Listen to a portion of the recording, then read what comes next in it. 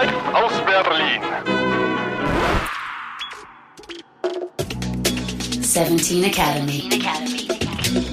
Collaborate to save the world. Welcome to 17 Academy. This is Alexander Wolf, and today with me is somebody who really knows what sustainable networking is. With me is Franz Baron von Stauffenberg, and other than most of you and most of us, he knows what networking is because his family is taking responsibility for society since hundreds for years. And he already told me that the good networkers are mostly the ones that you don't see and don't hear. So welcome, Franz, and thanks for the time. So we already talked about this topic quite a long time. And let me ask you the first question.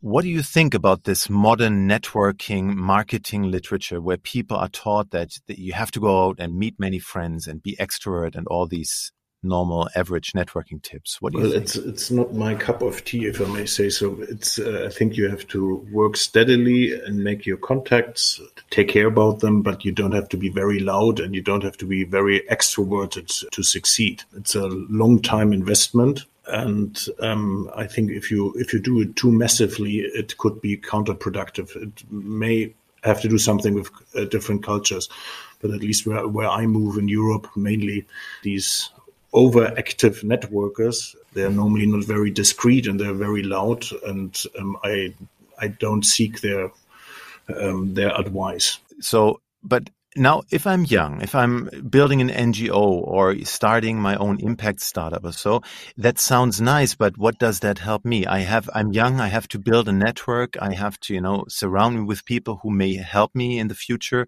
How to do that? I mean, you belong to a family of noble people that are connected since hundreds of years. How to do it when you're not in that position? Well, I don't know if my family background helps me there, because every generation has to restart the whole process because times are changing. Now we have internet and cell phones and all that, which when you and I were young, we didn't start like that, so it seems to be much easier now. But you have to have contacts. I can tell what I did because I'm not a teacher. What I did is that I stayed in contact with many people of different backgrounds and who ended up in different industries. And I kept the flame glowing. It never went off.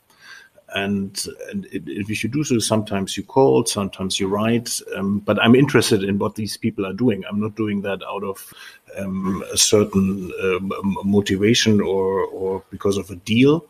But if you know them for many years, and even if you know them just a little bit, you can call them if you really need something or if you have something interesting. That goes both ways. And that was helpful for me. You asked about tradition. Yes, I was raised in boarding schools. You can argue if that is nice or not nice. But it's like a prison without a crime, right? Well, it was a luxury prison, depending on the boarding school. My puberty was a little bit stronger than I think with normal people. So I went to many boarding schools and I met many people, and this is a big advantage today. And then I went to the army and I met even more people, and I'm still in touch.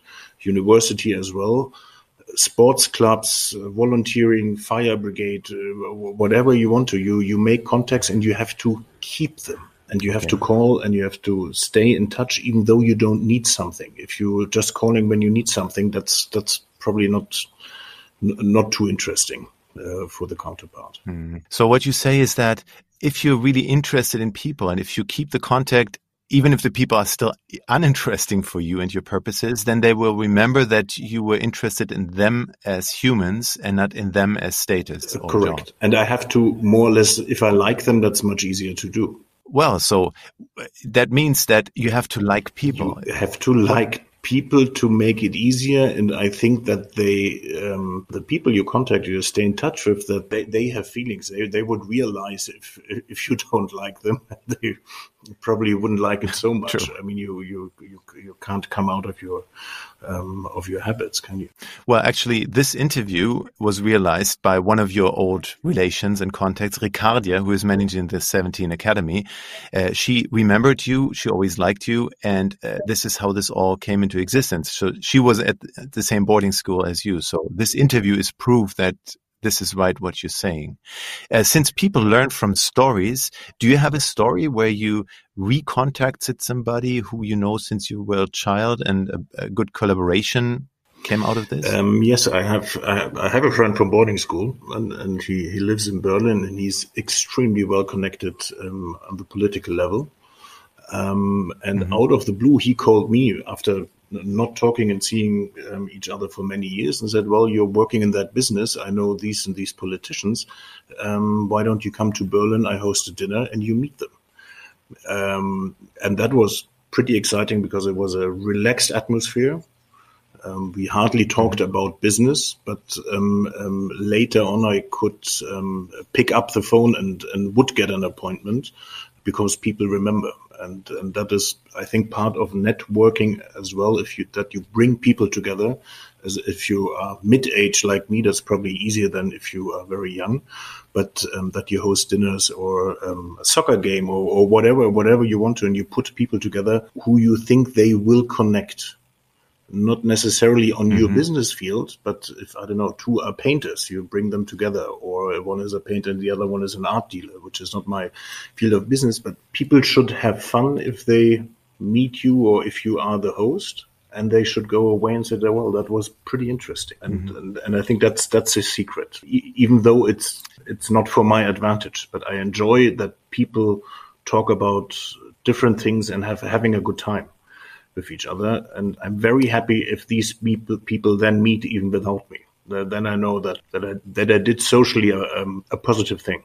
So, but this sounds strange. So in order to connect myself and to get a good network, I have to have like a mindset of a Buddha, an altruistic mindset, where I just try to connect others and support others and help others, regardless if that helps me. That's what I'm doing. I think if you are too obvious, let's assume I have agriculture here, which I have to attend. And if I would go to the, agriculture machine business owners very directly and say, here I am and I need this and why don't you? But I only talk about myself. I don't want to annoy people. I have maybe too much self-respect, or maybe I'm even shy a little bit, that I don't want to do our European partners would say the classical German approach. That you're so direct and so way forward that is not me. That is not me. I wouldn't feel comfortable doing that. Well, it sounds great for your counterpart, but what do you get? Things come back. They call. They say, "Well, we have something interesting for you. Would you like to work for us? Or can you help me there and there? I can do this and that for you and that." But this developed over years. Most of my contacts I know for over 20 years. And I use these very long drives I have to do to call people, but I don't make a list and say, well, now it's time to call you, for example, because we haven't spoken for half a year. I do it randomly, but I have a success story there. It really works. And I do, let's say, social events, dinners or lunches. But when I do the guest list, and you can do that in a sports club as well. You don't have to have a lot of money. You can do a little barbecue. You just put interesting people together and something will develop. They know someone who say, well, there's an NGO. I have someone who wants to donate because of tax reasons. And if it's only that, why not? You get something out. You really do. So you say that it's like farming, that you have like 20 years until the acre gives you something back. Until then, you just have to sow and to care for the others. The forest would be a good example. Trees, yes, I have to plant now so that the people who come after me will earn something out of it. I have to do it now. That's if you have to decide where to spend your money, that is not very selfish. That you think about the next generation. All right, now I understand. Your family probably owns forests, two to three trees. Let's keep it small. So all that skills come out of your forest business. Now I understand. If you grow up and your family owns a few trees, then you learn how to do networking. Now I understand the concept. You know how to do networking, and you can listen to your father and grandfather what was done wrong before them. So the generation after gets the bill. But networking is for me, it's keeping in contact, being very discreet and very reliable. And if someone calls me, I can say, no, I can't do it. I don't know. This time I can't help.